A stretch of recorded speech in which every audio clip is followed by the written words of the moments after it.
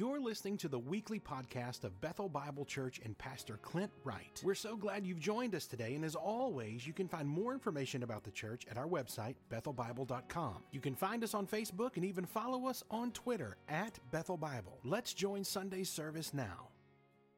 Well, good morning. It's great to be with you this morning. As we get started, thank you for that, Clint. Thank you for praying for me. I know others pray each Sunday for the message that God wants our community to hear.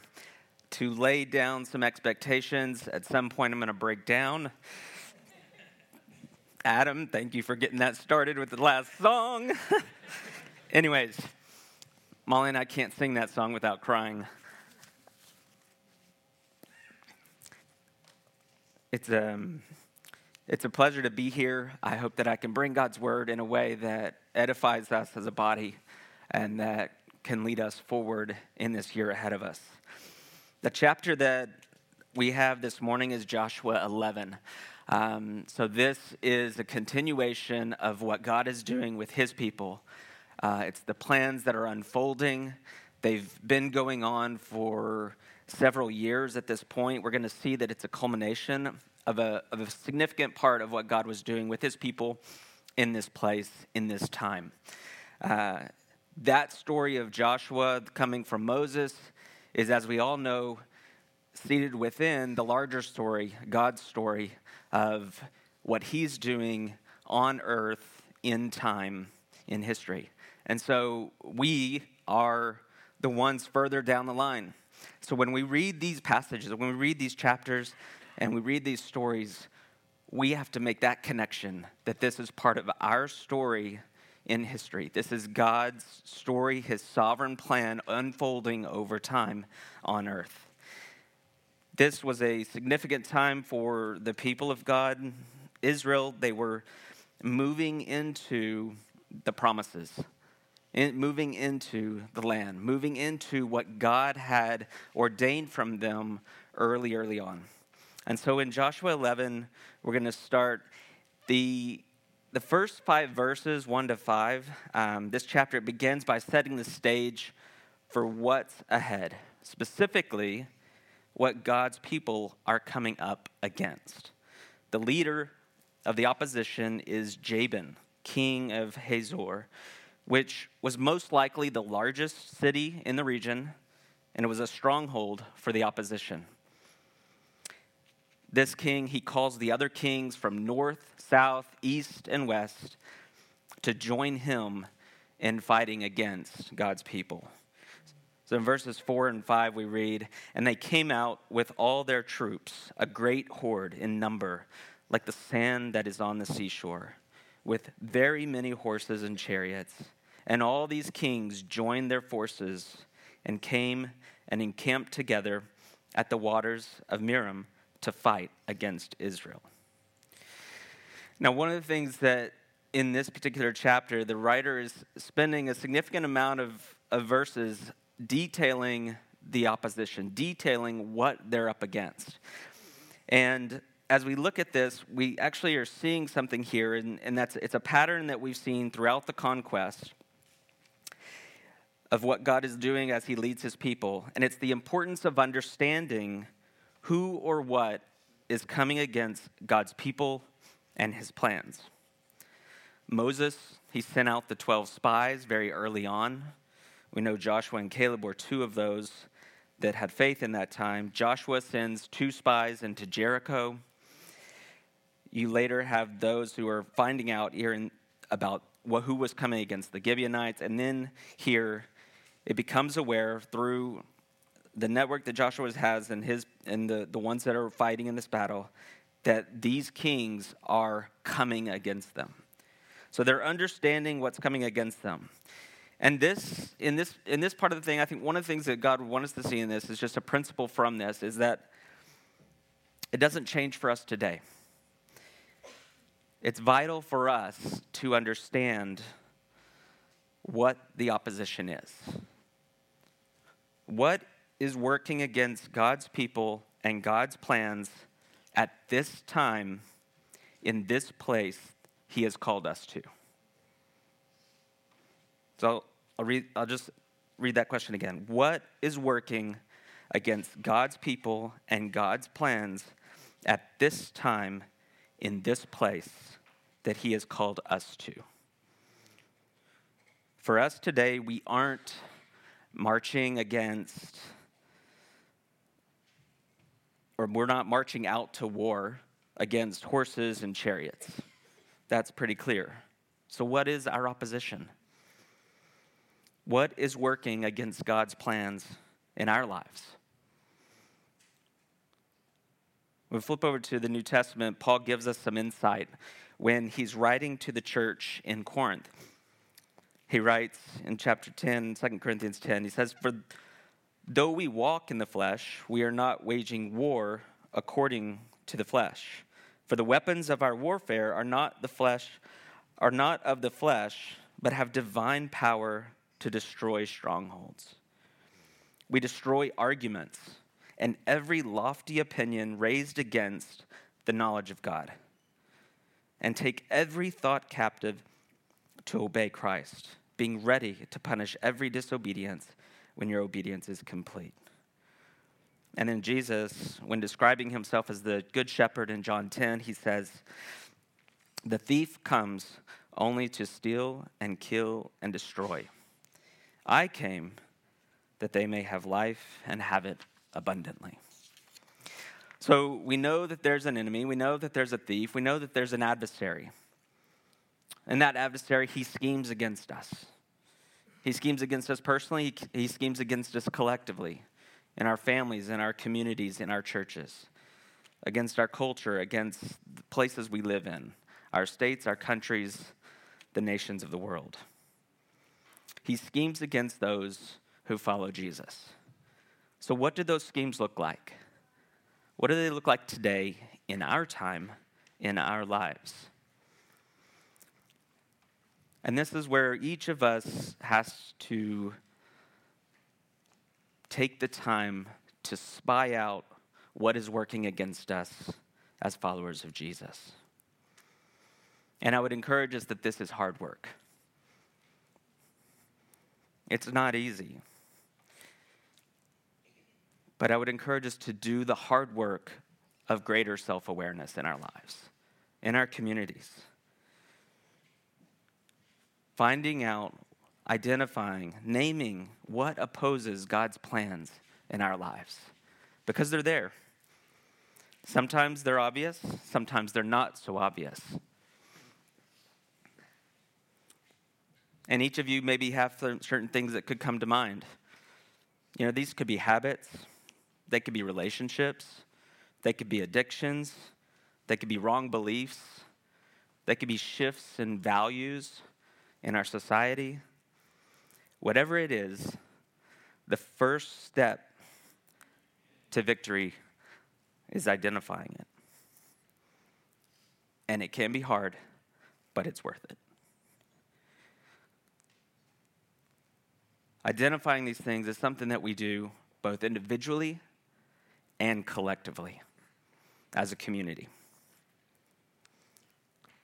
And I've put a few questions here just to try to move from a talking about it to actually reflection. And these are things that we can go back to later on. One of them would be, what is stealing my attention away from God? I know one of them for me is that little screen that's in my pocket right here. That sometimes it's the first thing you turn to, right? Another one, what is bringing division to my relationships with a spouse, family member, or a brother or sister in Christ? What or who discourages me, leaves me depressed, and kills my joy? What influences are causing my kids to move away from biblical values? What compromises are being made in our culture and society that erodes the foundation of the family?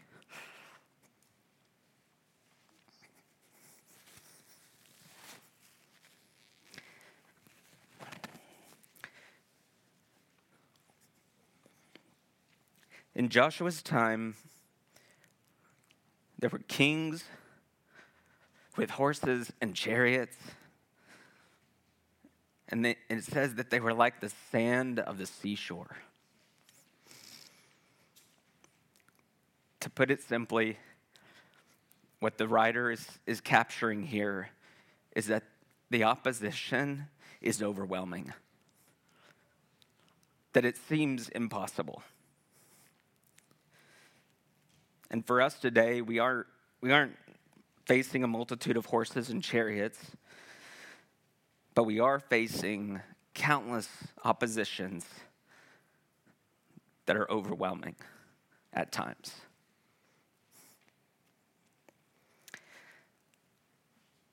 So at this moment, I want to take just a moment, and I'm sorry, I bring this with a heavy heart. I bring it with like, wow, okay, thank you for that. That was a great Sunday morning. This is just what God gave me for this morning. I want us to take a moment and pause. I want each of us to just pause and reflect on what is the opposition right now at this time for you that you need victory over this year. So just take a moment and listen, and then we'll continue.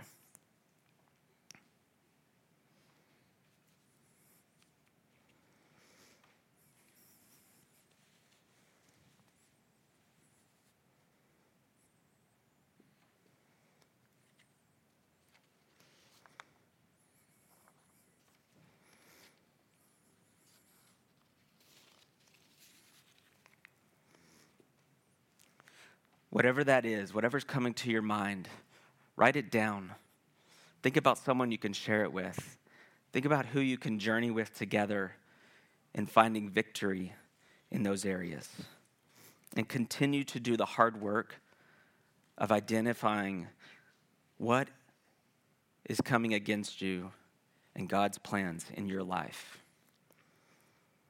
So now let's move on.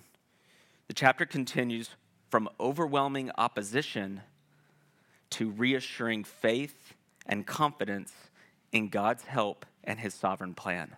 We pick up in verse 6, it says, "And the Lord said to Joshua, 'Do not be afraid of them, for tomorrow at this time I will give over all of them slain to Israel.'"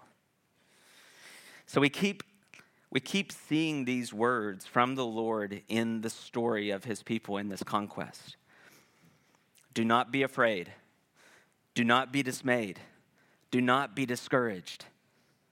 These are the words that Joshua had to return to time and time again as they faced overwhelming opposition.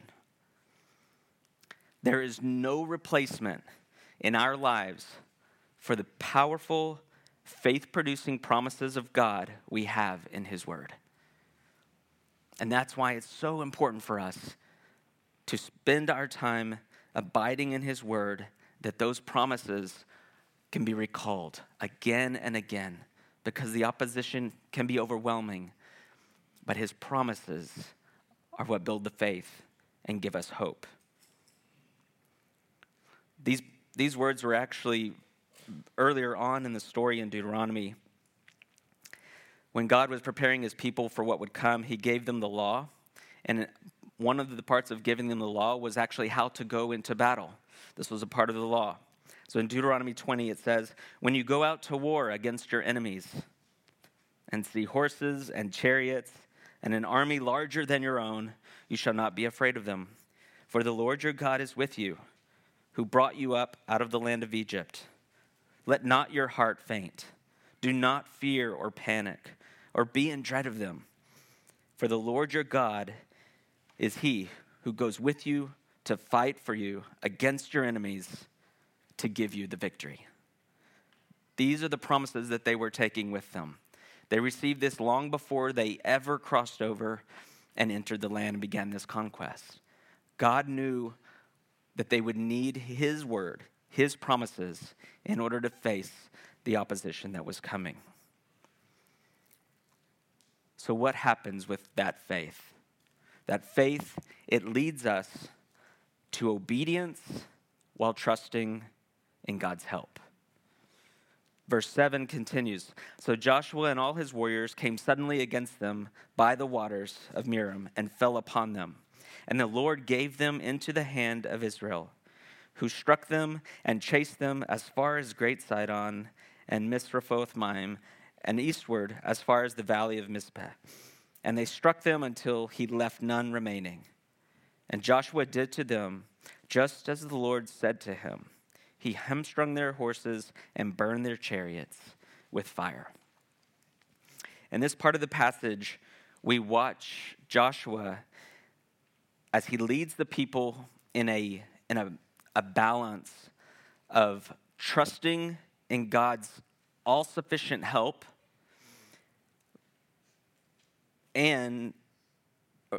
so trusting in God's all-sufficient help for deliverance and the expectation to act with human responsibility.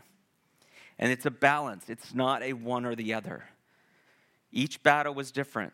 Sometimes they would march around the walls and blow trumpets for 7 days. Sometimes the sun would stand still. Sometimes they would chase them up through the valley to defeat them. Each circumstance is different, but in each circumstance, we as followers of God are called to both trust in his help, which is all sufficient. It doesn't need anything else, and yet there's an expectation of human responsibility. And that's what we see Joshua doing. It says, verse 7, that Joshua and all his warriors came suddenly against them. There was an awareness of what the opposition was. There was an awareness of God's sufficient help, and there was an awareness of their responsibility in those circumstances. This balance, it's sort of a dance. It's not the same. And each of us, we have to discern in each circumstance, what is it? When do I need to wait and trust? When do I need to act and follow? But it's always a trusting and obeying in some way in our lives, in the circumstances against the opposition. Whatever the circumstance is, whatever opposition we face, faith leads us to those two things. Faith is often like two sides of a coin. There's a faith that God can do anything at any moment. And then there's also, on the other side of that, there's a faith to keep persevering until it comes. Each circumstance calls for a faith to get through it. For us, we use discernment. We seek trusted counsel. We test and search out what is good and right and acceptable. We look for God's leading in each of our circumstances. And if you remember earlier in the story, when the Israelites, when they were deceived, they were actually deceived by a people that weren't far away. And it says, because you did not take counsel with the Lord. So one of our greatest resources in understanding victory or finding victory is counsel from the Lord that we can get from each other. Again, we're not facing opposition alone, but we face it together in community with one another. So now the chapter continues by summarizing how Joshua followed the commands of God in conquering the entire region. In this way, the passage is presenting Joshua as an example of a model servant of God. In this last part, we're not going to read all the verses of this part of the chapter, but I want to try to highlight some of the key aspects of Joshua's obedience and the culmination of what God had asked them to do. So in verse 15, it picks up, it says, "Just as the Lord had commanded Moses, his servant, so Moses commanded Joshua. And so Joshua did. He left nothing undone of all that the Lord had commanded Moses." Absolute obedience. Not picking and choosing what's convenient or comfortable. Joshua did as was commanded, and he left nothing undone. This is a hard one for us sometimes because the obedience isn't that bad when it's convenient or comfortable. But when it calls us to step out of that comforting place, as it calls us to do something that's inconvenient, when it disrupts our schedules, when it causes us to confess something, to come and admit that we're wrong, when it causes some of the points of obedience that are really hard, those are the ones that God is really asking for us to press through, to face those with his help, and to be absolutely obedient to what he calls us to. Further down in 18, it says, Joshua made war a long time with all those kings. We read through these chapters and it can seem like just a flash. But most commentators, they believe that this was probably a 7-year period of conquest that was happening. There were some battles that may have been 7 days, but there are also some that are 7 years or 70 years. And whatever that battle or opposition is, God is asking, and Joshua is demonstrating that there's a perseverance over time for those who serve the Lord. Now down in verse 21 and 22, it says, And Joshua came at that time and cut off the Anakim from the hill country, from Hebron, from Debir, from Anab, and from all the hill country of Judah, and from all the hill country of Israel. Joshua devoted them to destruction with their cities. There was none of the Anakim left in the land of the people of Israel. Only in Gaza and Gath and in Ashdod did some remain. Here we see Joshua overcoming the biggest obstacles and fears for the people. If you'll remember, the Anakim, they were the ones that in the beginning, originally when Moses sent out those 12 spies, remember 10 of them came back. And they said, this was in Numbers, it says, the Anakim were the ones, it says, they made us feel like grasshoppers, is what those 10 said. This was the biggest obstacle. This was the thing that drove 10 to disbelief, but 2, Caleb and Joshua, had faith and were ready to go. It's an amazing completion of where they started with and what God was doing by using Joshua and the people to remove these giants from the land. And now in verse 23, so Joshua took the whole land according to all that the Lord had spoken to Moses. And Joshua gave it for an inheritance to Israel according to their tribal allotments.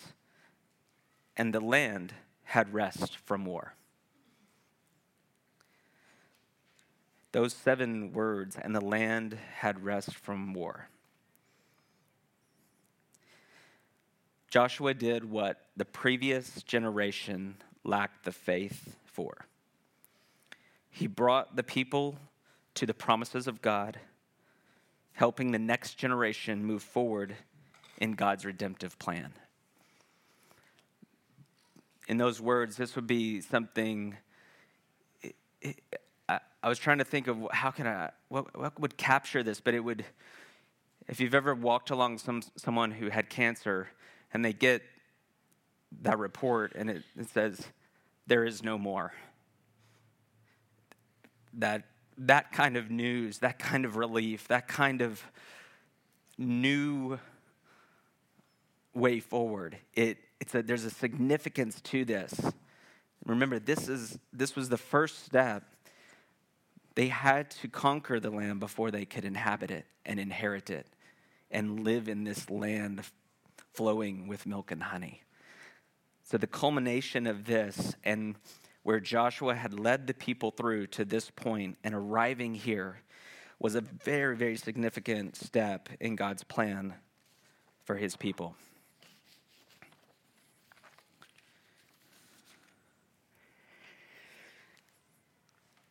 One aspect of Joshua's life that we find earlier in the story, not in this chapter, but I felt like it was important for us to touch on and look at, is his commitment to abiding with the Lord.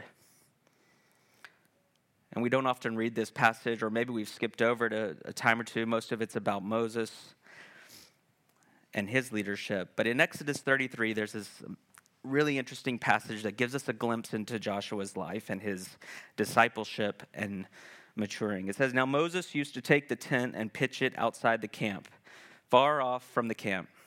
And he called it the tent of meeting. And everyone who sought the Lord would go out to the tent of meeting, which was outside the camp.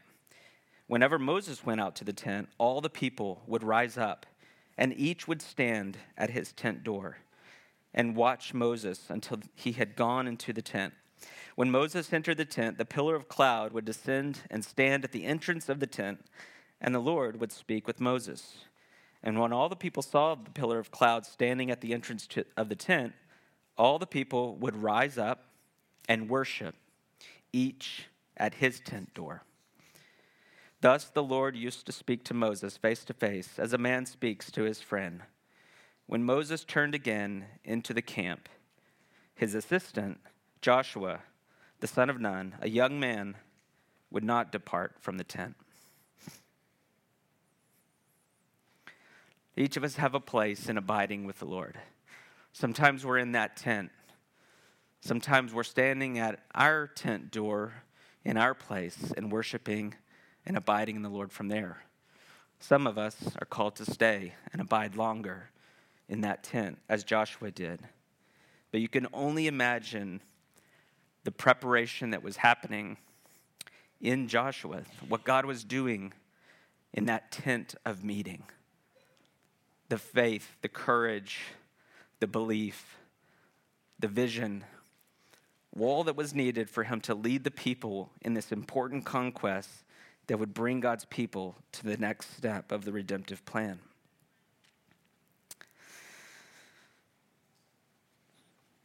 In closing, as we look at the story of God's people at the time of Joshua, I invite us to look at two examples of obedience and stewardship that give us hope for wherever we find ourselves in our lives. The first is Joshua and Caleb. You have to think outside of this chapter and further back. They show us the example of the one who has received from the obedience of those before them. It's like an inheritance. And they continue in their lifetime, and they make a way for the ones who follow. There's a stewardship of faithful obedience from those before them that they continue and make a way for those who follow. Some of us are blessed to have a heritage of faith, of obedience, in following Jesus. But the second one is Rahab. She was the beginning of her family's story.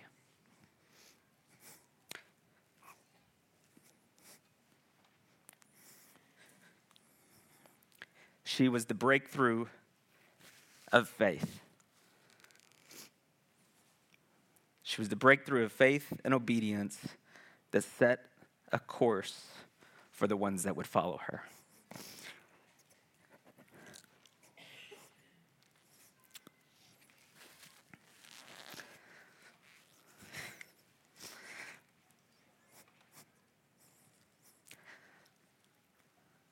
Be better if I read this than try to just say it. I don't know everyone's story in this church.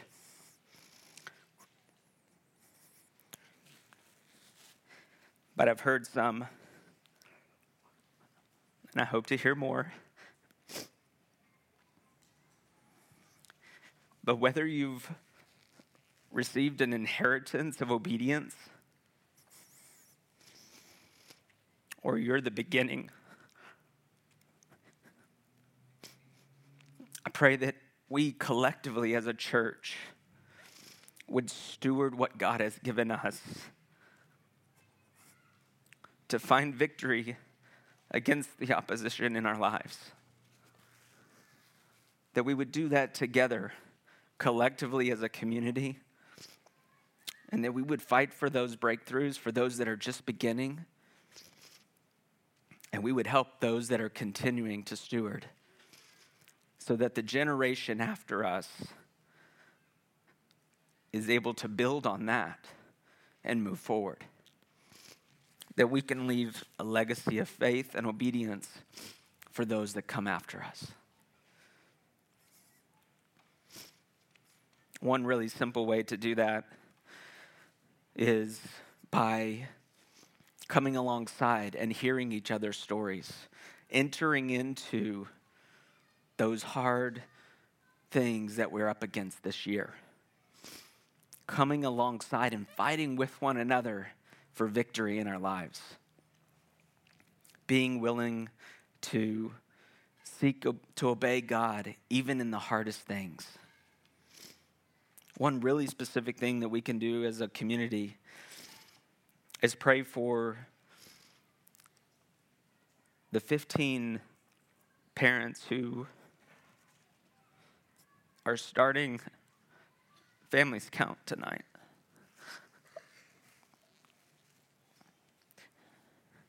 Most of these parents, after having sat and gone through the course with them last year, they're facing opposition that most of us can't imagine, to be honest. But they are taking the first step of breakthrough for their families. And through volunteering, through praying, through supporting this ministry, our church gets the opportunity to help people begin something new for their families.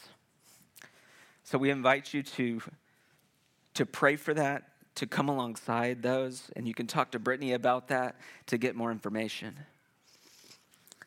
But as you are, wherever you are in your life, again, I'm sorry, this is